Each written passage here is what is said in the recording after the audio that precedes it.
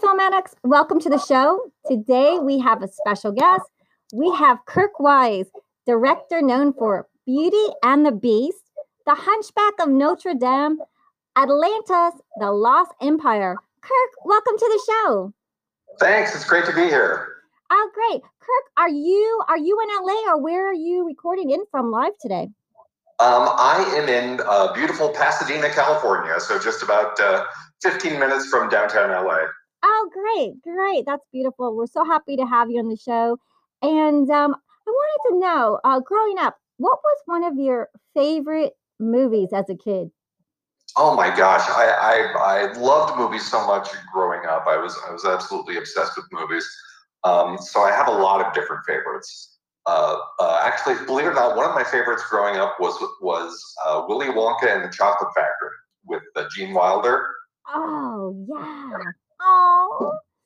That was one of my absolute favorites growing up. I just thought it was utterly magical. I was completely captivated with Gene Wilder's performance, and it just grabbed hold of my imagination. Oh, that's such a cute movie. I remember the golden tickets and the little boy who fell into the chocolate lake, right? yes, Augustus Gloop. One of the things that I loved so much about the movie was that unlike a lot of movies that were made for kids, even at that time, despite the fact that the movie's a fantasy, I think its portrayal of kids is really accurate. Because most of the kids are really kind of terrible. Except, of course, for Charlie. Yeah, I wanted chocolate so much when I saw that movie. That was like, it makes you hungry for chocolate. Yeah, when I watch it now, I have to actually watch it while eating chocolate. It's the only way to experience it. What's your favorite, Hershey's chocolate bar or M&M's? Oh, yeah, good question.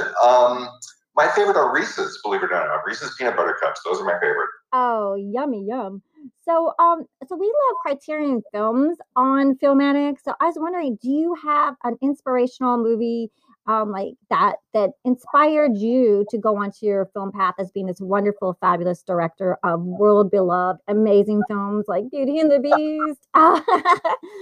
Well, yes, actually, one of my all-time favorite films, which I actually did own a Criterion version of way back when, was and is It's a Wonderful Life by Frank Capra, starring Jimmy Stewart. Oh yeah, that's such a nice movie. Oh man, yeah, absolutely love it. Yeah, and so you're a director. Can you share any of your favorite directors and a favorite directing shot? Sure. My favorite directors, I'd say my biggest influences are Frank Capra, Alfred Hitchcock, Steven Spielberg, Francis Coppola, Brian De Palma, and gosh, I'm trying to think of more modern directors.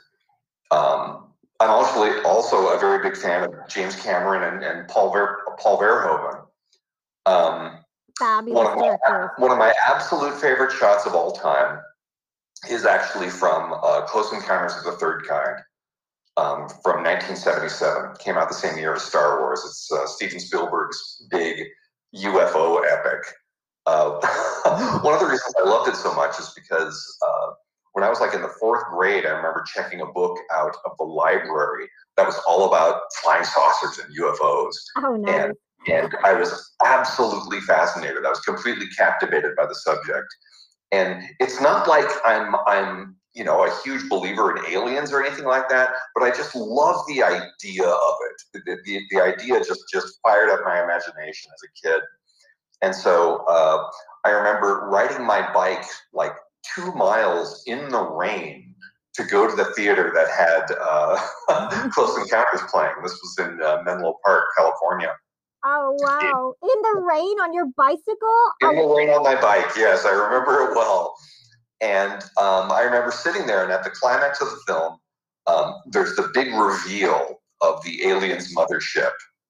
spoiler alert for those who haven't seen it, but right over Devil's Tower, Wyoming, this spacecraft, that absolutely dwarfs Devil's Tower and all the surrounding landscape, rises up over Devil's Tower. And up to that point in the film, the UFOs are sort of big and impressive and really amazing. But suddenly you see this vision that absolutely dwarfs everything that that has come before it. And for me, seeing that was practically like a religious experience. You're like, on the way home. Yeah. Oh my gosh. On the way home, were you looking up in the sky on your bike going, is there a ship? Is there a ship? Maybe not then, but certainly when I was in the 4th grade, yes, I watched the skies a lot, hoping that I would see a UFO. So because we never saw any real UFOs, my friends and I used to try to fake UFO photographs. We'd like throw things in the air, try to take pictures of them against the sky. We tried a lot of things, like models, pennies, anything that we could toss in the sky and take a picture of and see if it actually looked like a UFO picture. Oh, that is funny. That's hilarious. Yeah. Yeah, I remember when Spielberg did Jaws. I lived in Florida at the beach. I was scared of the water, let me tell you. Oh yeah, no, that was horrifying. The Jaws was absolutely terrifying. Oh yeah. So we're gonna ask you. So how did you start to become this fabulous film director, especially of animation? That's an amazing career. So can you share a little bit? Absolutely. When I was a little kid, I used to draw all the time. I just loved drawing pictures, but it never occurred to me that that's something that you could actually go on to do for a living. In fact, when I was a very small kid, what I actually wanted to be was a garbage man. I would follow the garbage. I would follow when it was garbage day, and the garbage men would come, and they would hang. They would like hang on the back of the truck, and the truck would go from house to house. I would run outside, and I would follow them on their entire route, just so I could watch them work, and so I could watch them pour the garbage into the back of the truck and see the big mechanical arm come and mash the garbage. I just thought that was really cool. And I thought it was so cool that I went home and I drew a picture of it. Wow. And unbeknownst to me, my mom took that picture and she sent it to the San Francisco Chronicle.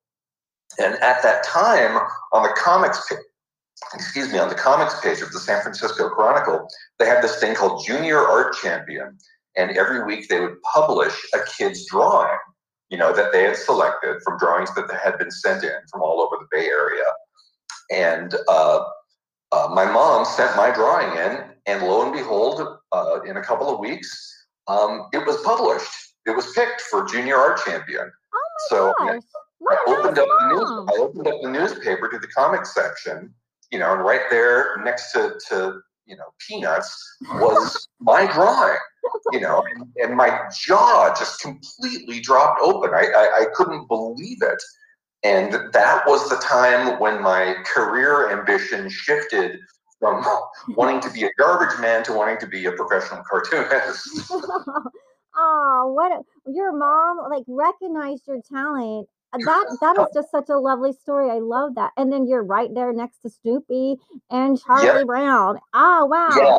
In fact, I think what really sealed the deal for me was that after it got published, a check came in the mail, and it was actually from the sanitation department, made out to me, thanking me for the free advertising. Are you serious? Oh my God! Yeah, it was something like $10 or something like that. But that was a fortune to me. I was 7 years old. So you did two things at once. You promoted your favorite career, being a garbage truck driver or a worker, and you got the start of your artist animation career. So you did two and one thing. That's genius. And how old were you? I was 7 years old. But that's what sort of solidified my desire to keep cartooning and to learn more about cartooning, and to eventually. I think by the time I got to the 4th grade, so I was 10 years old, I took a summer course that was offered at our local community center in Palo Alto, and it was an animation course. Which was basically, letting a bunch of kids kind of run riot with Super 8 cameras and create little short animated films, usually with either cut out paper or bits of clay, and just manipulating them frame at a time onto the camera. And so I spent one summer just making these little films, and I became absolutely hooked on animation. And that's sort of how the animation side of my career got started. Oh wow! So once again, a kid at like a camp, and you did play animation, and you actually used those Super 8 films. Wow, that's impressive. Who edited? Did you edit it as well? No, we worked, just completely straight ahead. There was no editing. I didn't even storyboard anything. I would build, I would build or draw like different characters and props, and I'd put them down under the camera, and I would just start making something up. So I literally worked straight ahead. Oh man! And whatever was shot was shot. It's like the only storyboard just would kind of evolve, out of the work itself. Oh wow! I used to when there was mud. I lived in Florida, and there was like this little mud. I made clay people, and I lived away from all the kids, so I just was like playing with clay mud people. So that's so this is really great for our audience listening. If they're kids or anyone wants to be a filmmaker, that like just playing can like push you or elevate you to that career path. So that's absolutely, and it's. I mean, if there are any kids who are interested in creating stop motion animation, which is what I was doing as a kid, there are literally apps that you can get that let you do that on your phone. So you can download an app and be creating stop motion animation for yourself, within 10 minutes after listening to this podcast. I love it. Well, we got to get you your own app. It'll be the Kirk Wise animation app, Hey, investors from Girls Guide to Investing, guess who we're going to invest in? So did you go to college, or then how did you? Yes, actually, my habit of drawing cartoons and making short films persisted pretty much all the way through high school. And it was about midway through high school that I learned about CalArts, California Institute of the Arts, there in Santa Clarita, California, which is about 45 minutes north of Los Angeles. And I learned about their character animation program, which was actually designed in consultation with the Disney studio. And the professors of that program, the mentors of that program, were actually former Disney artists. Oh, and when I learned about that, I was like, that's really when it occurred to me that studying animation, studying to be a professional animator, could actually be a viable career path. Because up to that point, I was more focused on being a cartoonist, like the type of cartoons you'd see in the newspaper. But like I said earlier in the interview, I was such a film lover. I was so obsessed with movies. By the time I was in high school, I was working in a movie theater as my part-time job. And so suddenly here was this chance to kind of blend these two obsessions of mine, my obsession with drawing and cartooning and my obsession with film and filmmaking. And so CalArts offered me a chance to do that. And so I spent about a year putting together a portfolio of sketches and rough drawings of characters, of humans and animals in action. And I applied to the school and was lucky enough to be accepted. And that's CalArts, for those listening, that is one of the top schools for major talent. So congratulations. Yes. They certainly picked a winner. Yeah, they recognize your talent. So you went to CalArts and you studied your then you fell in love with animation, right? Mm-hmm. Yeah, I was there. I was at CalArts for 4 years, and every year you're expected to produce a short student film, a short animated film. So I ended up making up over the course of my time at CalArts, I made 3 student films. By my 4th year, I had actually started working professionally. I'd started doing like freelance animation professionally, and my teachers were kind enough to give me course credit for doing that. Oh my gosh, So that's great. because they felt like it was really, that I was kind of learning a lot learning a lot about the business, and learning a lot just about learning a lot of kind of elements of the craft on a technical level. I was learning them, sort of by doing. I was expected to kind of raise my game up to this kind of professional level, and there was a lot of stuff I didn't know that I really only learned by taking this job my senior year at Cal Arts. So, like I said, I was able to get course credit for it and graduate in 1985. And one of the earliest projects that I worked on after getting out of school was a movie called The Brave Little Toaster. The Brave Little Toaster? Yes. Oh, so cute. Have you ever seen it? It's really good. You should look it up. I'm going to. Yeah, it sounds so cute. It's adorable. It was directed by Jerry Reese, who's an incredibly talented animation and live action filmmaker. And me and a bunch of my friends who had just graduated from Cal Arts, all got jobs on this movie. It was done for a very small budget and a very short schedule, and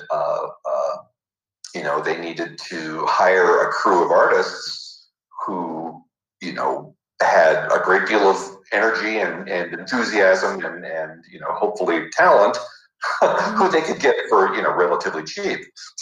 And that was us.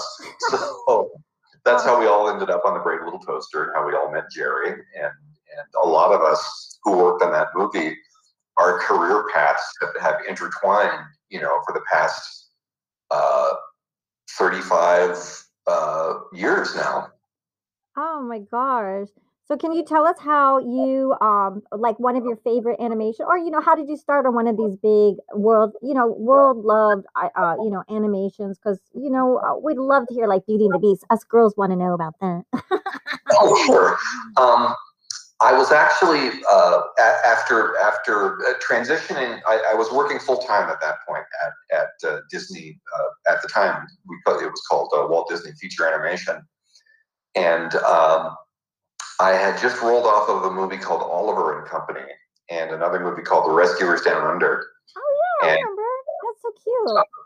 I had done a little animation on on Oliver and Company, and some storyboarding on Oliver and Company, and some storyboarding on Rescuers Down Under. That was the first time I did storyboarding professionally, at least at Disney. And I enjoyed storyboarding so much that became my focus. I actually stopped being an animator and focused entirely on being a storyboard artist. And I was teamed up at one point with Gary Trousdale, who was a former Cal Arts classmate, and we were assigned this little project for Epcot Center down in Florida. It was a attraction called Cranium Command, and once again, I was working with Jerry Reese, who had been kind of my mentor on The Brave Little Toaster. And Gary and I's job was to essentially write and storyboard this 4-minute animated pre-show to Cranium Command, and we had to do it on a very short schedule. We kind of inherited the project from a different creative team who had sort of taken it to a point, and the Disney studio was not happy with the work they'd done.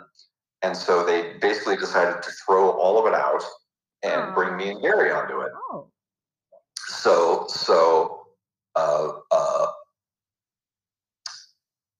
basically in 90 days, we had to turn around this whole project, this little Cranium Command pre-show.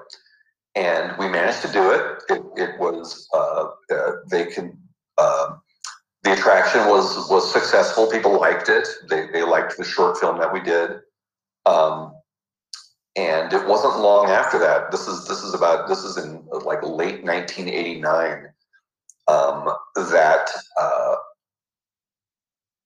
we learned that Beauty and the Beast, which had been in development while Gary and I were working on Cranium Command, we learned that Beauty and the Beast was having a little story trouble. And it had gotten to the point where the studio was so unhappy with the direction it was going that they decided to let the original directors go. And the original director on Beauty and the Beast was a guy named Dick Purdom, and he was a London-based animator and director. You know, really, really talented, amazing artist.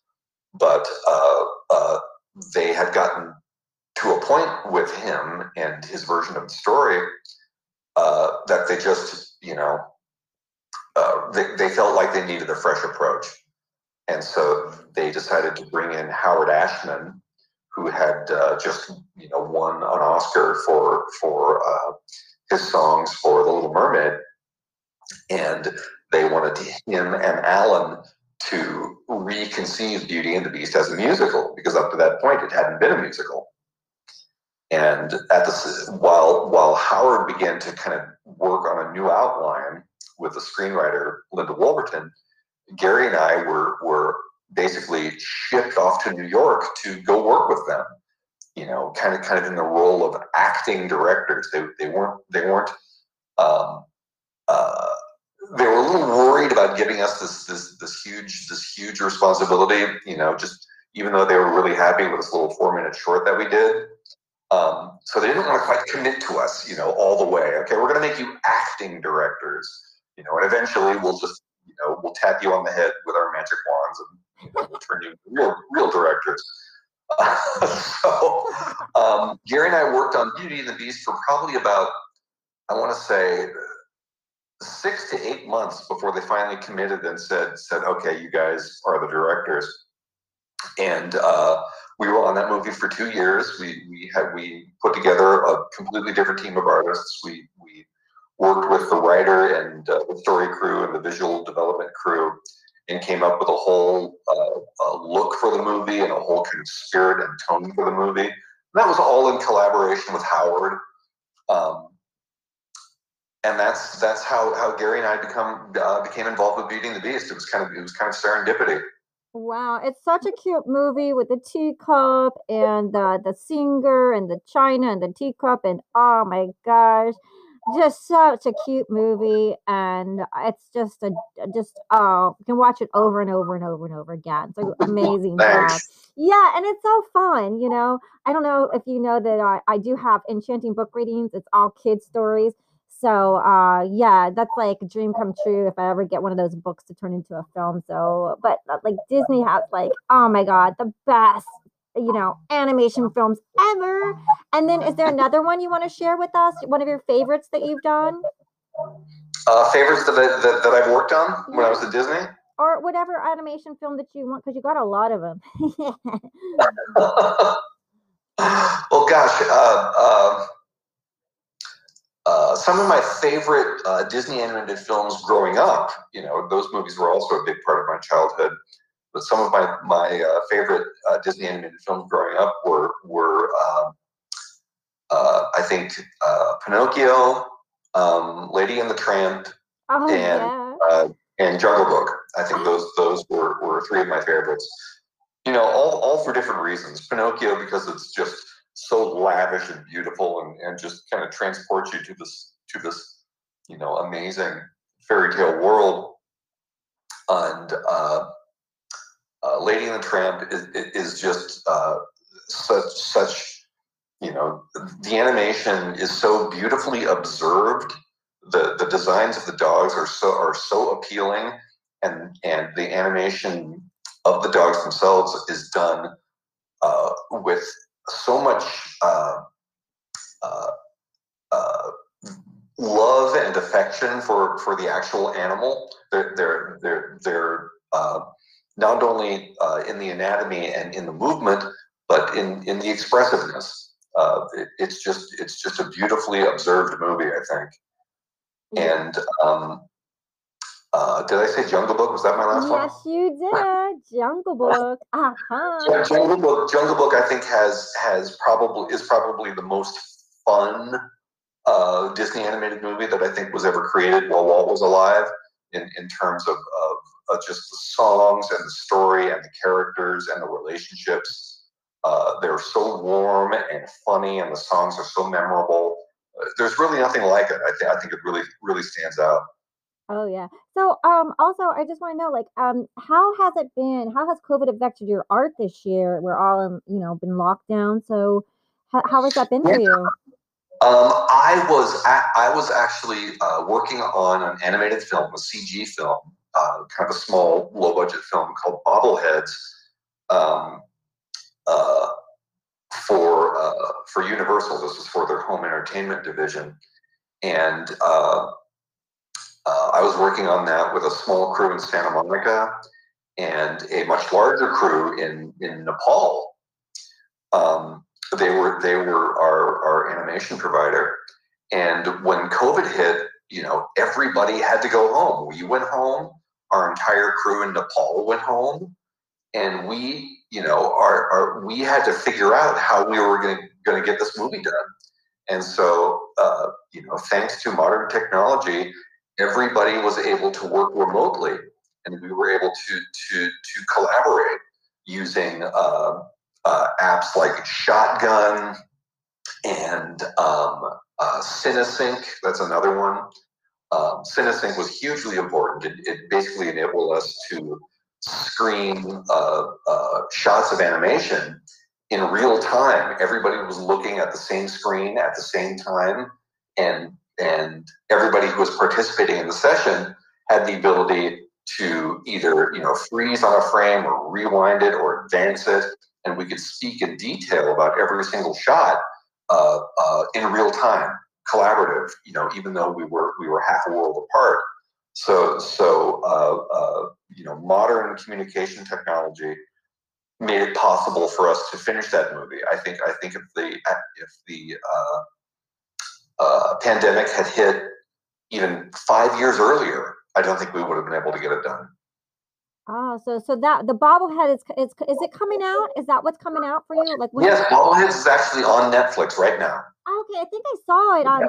I think I saw some promotion. So bobbleheads. Oh my gosh, that's you. Yay! So this has just been so fun having you on the show, Kurt. And I just wanted to thank you so much. And where can people keep up? Like if they want to see any of your movies, do you have any social media? Where is there a web Facebook page or any kind of page? No, I sadly I'm a bit of a social media luddite. I'm afraid.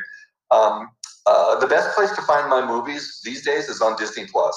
Everything I work on at Disney, Beauty and the Beast, The Hunchback of Notre Dame, Atlantis, The Lost Empire, Lion King, which I did some story work on, and a live action movie called Homeward Bound: The Incredible Journey, which I helped cast and write and record the dialogue for the animals in that movie, as well as a couple of Disney nature films, one of them called Chimpanzee, which I did some work on. I helped write some narration for that.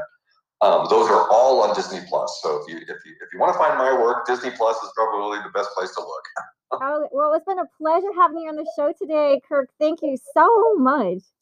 You're very welcome. It was my pleasure. Oh, great. Well, tune in for next week, Filmatics, and thanks for listening. We'll see you then. Stay healthy.